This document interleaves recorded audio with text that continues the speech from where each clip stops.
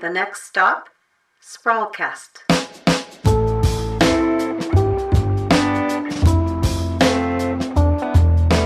You're listening to Sprawlcast. My name is Jeremy Klossis, and I'm the editor-in-chief of The Sprawl. Sprawlcast is a show made in collaboration with CJSW 90.9 FM, and we are broadcasting/podcasting from Calgary in Treaty 7 territory. Sprawlcast is a show for curious Albertans who want more than the daily news grind, people who want stories and conversations that go a little deeper. These kids would have been future elders, even to me now. And that's knowledge that I'm never going to be able to experience. Use your social media platforms and influence your family and friends. And keep sharing the messages. Keep sharing your own stories. Keep sharing other people's stories so that it keeps on attention and it's not just going to be cycled out for the next news story. You just heard Autumn Eagle speaker, who is one of many people who spoke at a vigil outside Calgary City Hall on May 31st. This was just a few days after the Tecumloops te Secwepemc First Nation announced that it had found the bodies of 215 children at the Kamloops Indian Residential School. And in the wake of this news, numerous vigils happened across the country, including Alberta's cities. In this Sprawlcast, we're going to hear from two young First Nations activists who are on the front lines of organizing these actions. The Sprawl's deputy editor in Edmonton, Hamdi Asawi, has more. On the night of Monday, May 31st in Edmonton, about 300 people arrived at the Alberta Legislature building to mourn the recently discovered victims of the Kamloops Indian Residential School. Children's shoes, candles, and teddy bears lined the steps around a memorial on the north side of the building.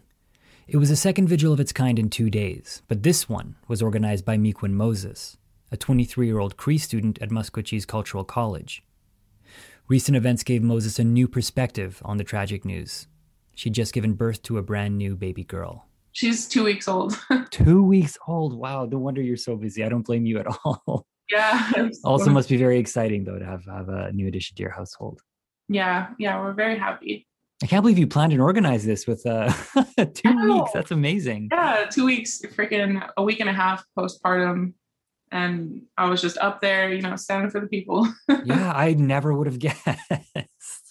One thing I noticed when you were talking about the 215 children, you referred to them as babies a few times, and I was wondering, given that I now know that you're a new mother, has that changed your outlook? Do you think that played a role in maybe motivating you to act and organize?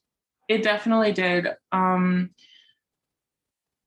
Just having my baby 2 weeks ago, and then hearing about all of this, it makes you view things a little bit differently because now you know how much love that a parent has for their child. And I was just so emotional about it because, thinking about what my people went through and, all our families and, all this intergenerational trauma, I couldn't even imagine any of that happening to any of my children, and just the heartbreak and how much it would have affected the other parents who had lost their children all that time ago. And it definitely did play a big role because I felt so much more, I guess, because I could understand more of how a parent would feel, if that makes sense. Mm-hmm. Is this the first time you've ever organized anything like this?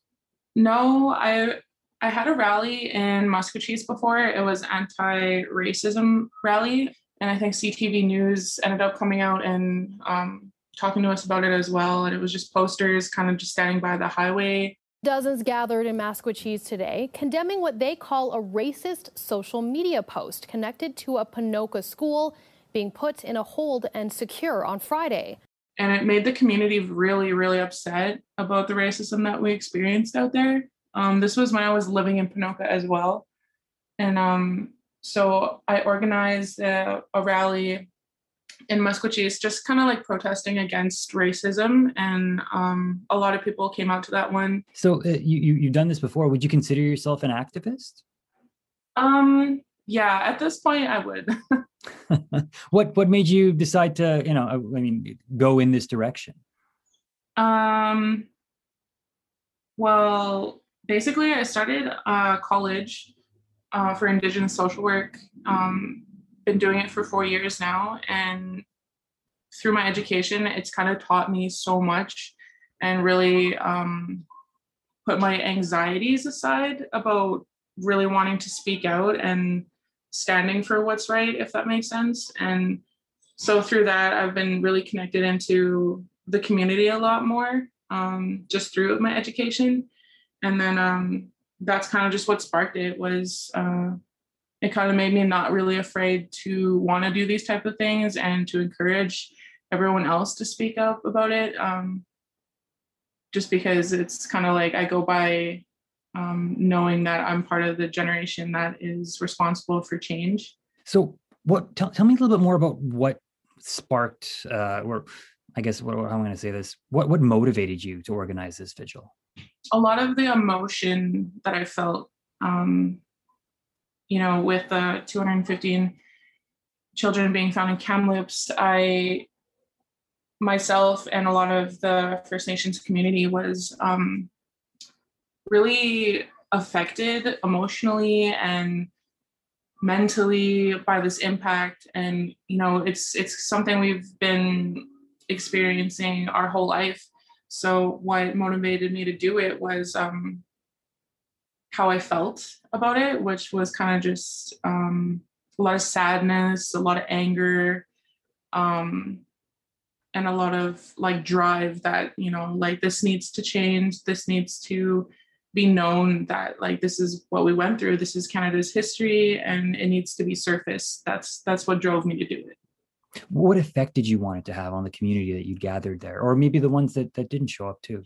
Basically, I think my goal from creating the event was having our First Nations and Indigenous people to come together and be able to mourn this together and be able to just be around each other because, we've all been affected. We all understand this, how it feels.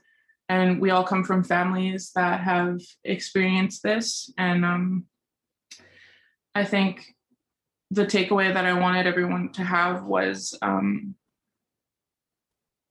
of a bit of comfort that this has gone recognized finally, and that we were able to do something together for these children that were found. And then it kind of turned into more of a protest and a rally because, so many people are upset about it.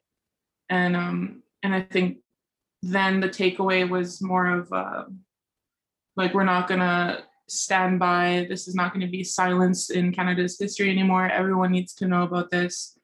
And that ended up being the ultimate takeaway, I think. Do you see a vigil as an act of protest, or is that just the way that this one happened? Is that just a component of this one, given the circumstances? I think, yeah, given the circumstances, that's what this, the vigil ended up kind of being into a protest. And I think, there's so much feelings and emotion for our people to, go through this again with our history being surfaced, and then knowing how much it really hurt us, and it still does.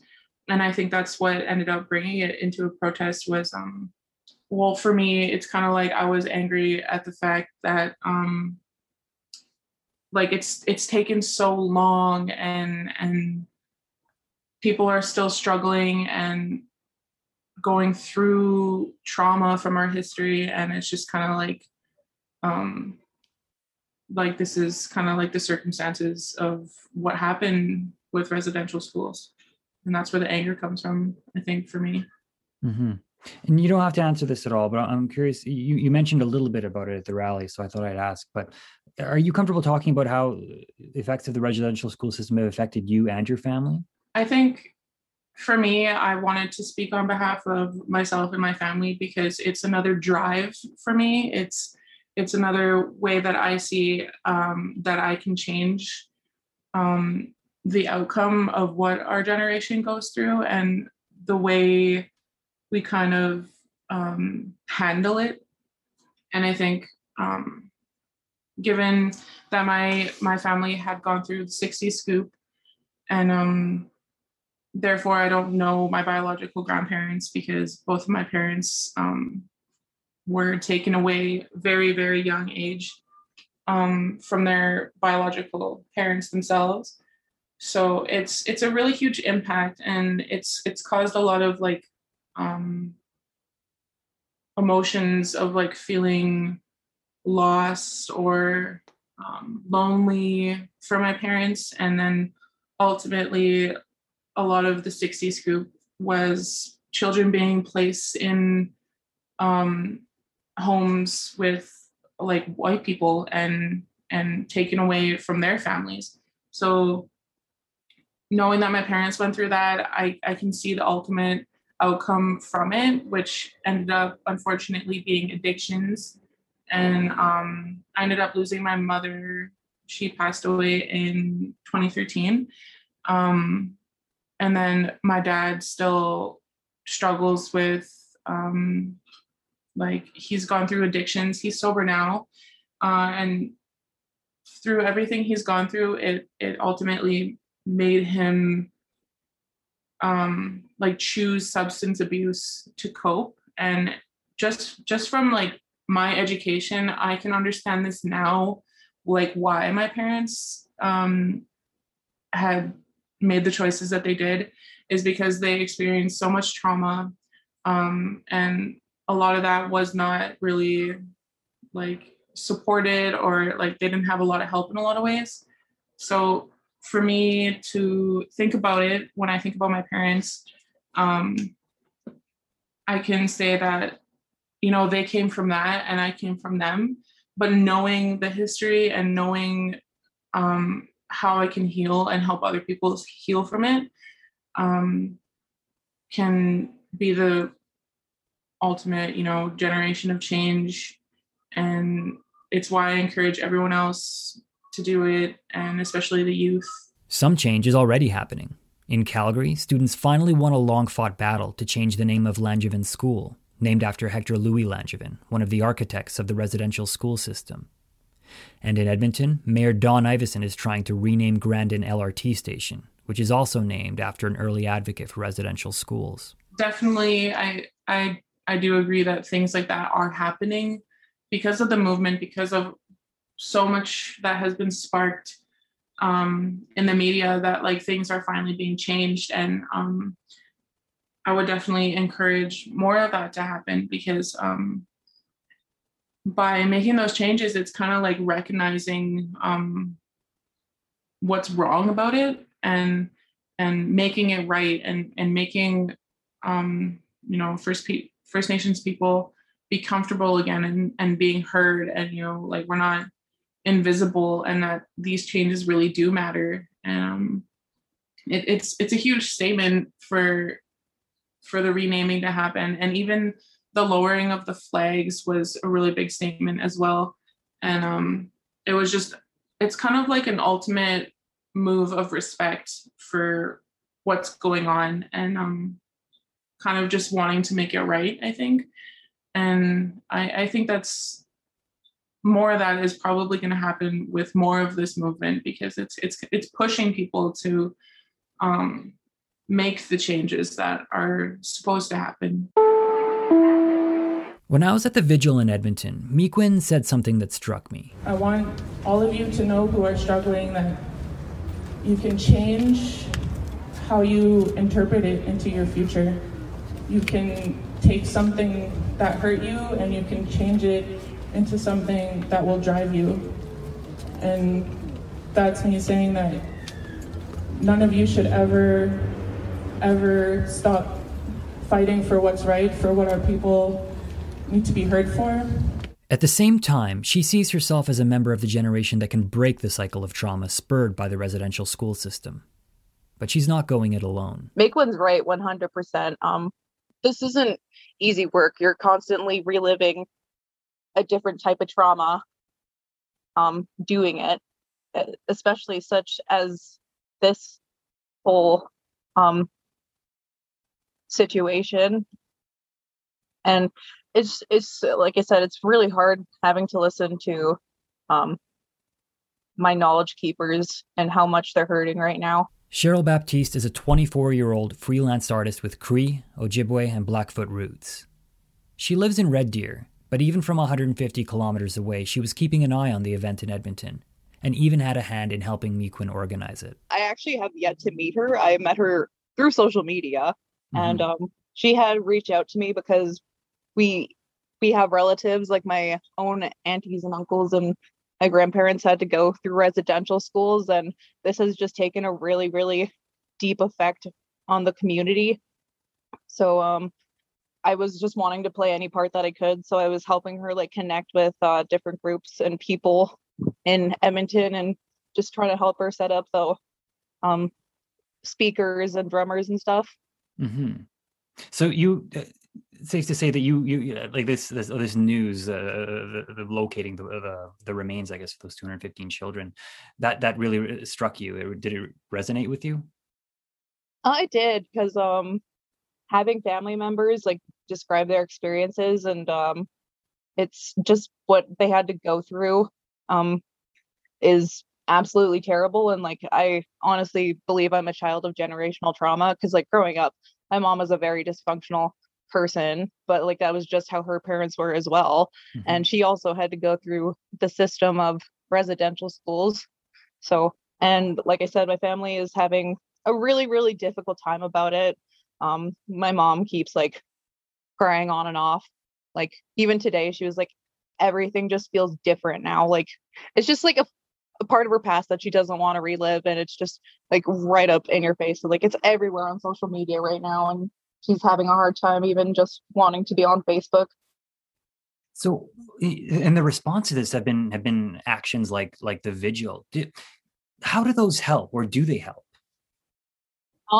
It does help a lot. It helps bring healing, and it's just a way to like remember these kids that just never came home.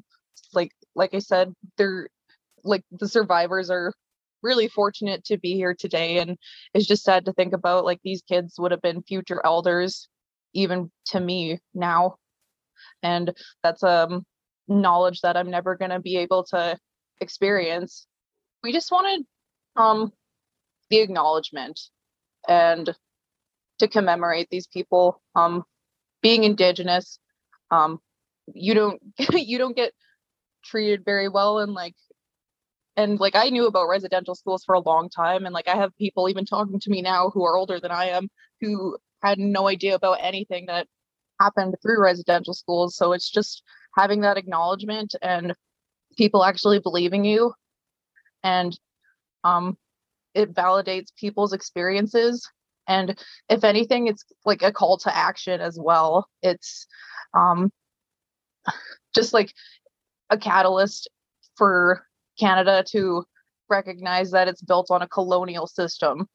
When you talked about this, or when you said it could lead to a social movement, what role do you see yourself playing in it, if you do see yourself playing a role in it at all? Well, I do a lot of advocating for children in like the foster care system and MMIWG2ST+. And I've spoken about residential schools, and I'll like try to also smash stereotypes. And I feel like if it becomes a social movement, which I personally believe it will, because this is something that Canada cannot brush under the rug. Like these were innocent children, that like 215 innocent children they just found. That is absolutely unavoidable. It's inexcusable, and there needs to be some form of reconciliation. And I was wondering, do you see this, like vigils in this case, maybe not in all cases, but in this case, as having like a dual nature? Maybe one part remembrance, one part protest?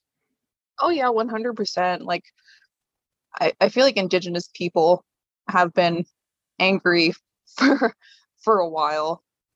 There's a lot within our system that is very oppressive towards Indigenous people and is built to work against us. And even when I go out to protest, like I'm I'm always yelling, and Like, just because there's, again, like, you can protest, but sometimes you still won't get that acknowledgement. But it's just a matter of, like what Maitland said, it's been too long, and Indigenous people know our history, and there just hasn't been any form of reconciliation or trying to make it better. Like Moses, Baptiste says a brush with racism in her own life put her on the activist path. I'm kind of still a baby activist. What really got me into it was it was just like last year when all the protests were popping up, and I was in a very, very public place.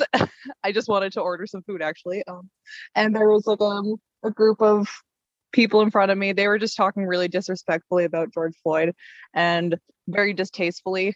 And I just didn't feel like it was appropriate because there was kids around, and like just everything they were saying was just very wrong. So I decided to step in and say something, and they started racially discriminating towards me instead.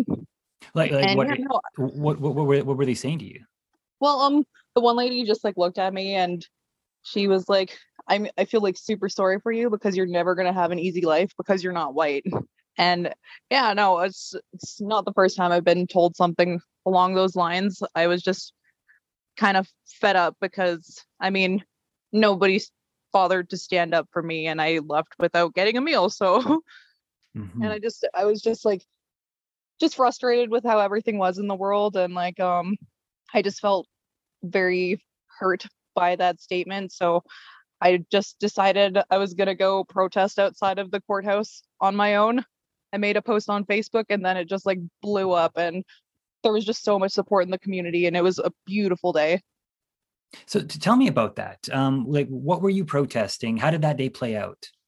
Well, it was mainly the first one that I held was just about racism in general, and then I actually held a second protest afterwards, and 700 people showed up, and that one was specifically for George Floyd and BLM, and of course, like anyone of like just the BIPOC community just came out, and it was just really great. And we fundraised $2,500 for the Native Friendship Society here.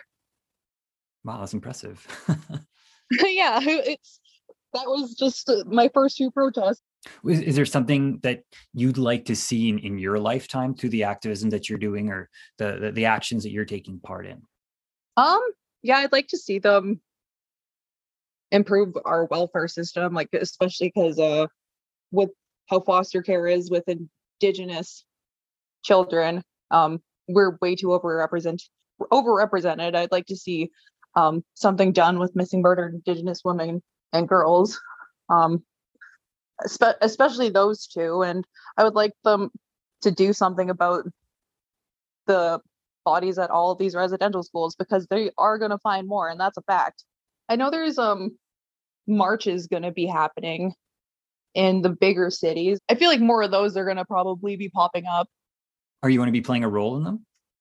I would absolutely love to. Probably the biggest thing that I love doing is being a part of the organizing, and I love being there to like speak and like educate people and connect with people in the communities, and that's kind of something that I love doing.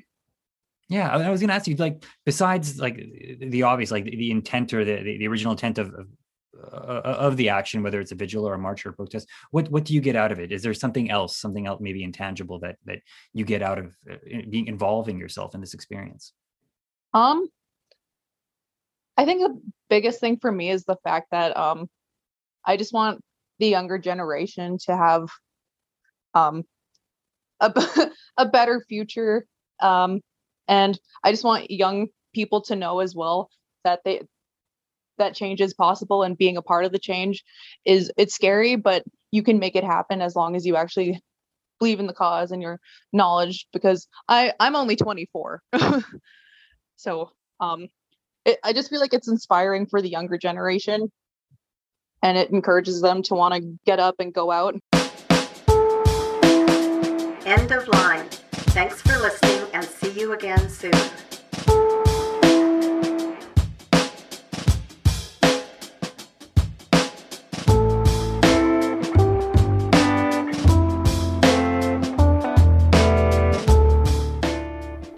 been listening to Sprawlcast. My name is Jeremy Klossis, and I'm the editor-in-chief of The Sprawl. And you just heard Hamdi Yasawi, The Sprawl's deputy editor, reporting from Edmonton. If you're a residential school survivor and you're looking for support due to something you've heard here or just generally, the 24-hour National Indian Residential School Crisis Line is available to support you. You can call them at 1-866-925-4419. You can find a full transcript of this episode on our website, which has a new address. You can find The Sprawl online at sprawlalberta.com. And our social media channels also have a new name. We're at Sprawl Alberta on Twitter, Facebook, and Instagram. Make sure you check out our website because right now in the month of June, we're doing a protest edition. You can find an editorial by our associate editor, Miranda Martini. There's going to be lots more good stories coming throughout June, so stay tuned for that. Our theme music is by Dan D. Agostino and Kenny Murdoch. Our C-Train narrator is Holly McConnell. Thanks for listening and see you next time.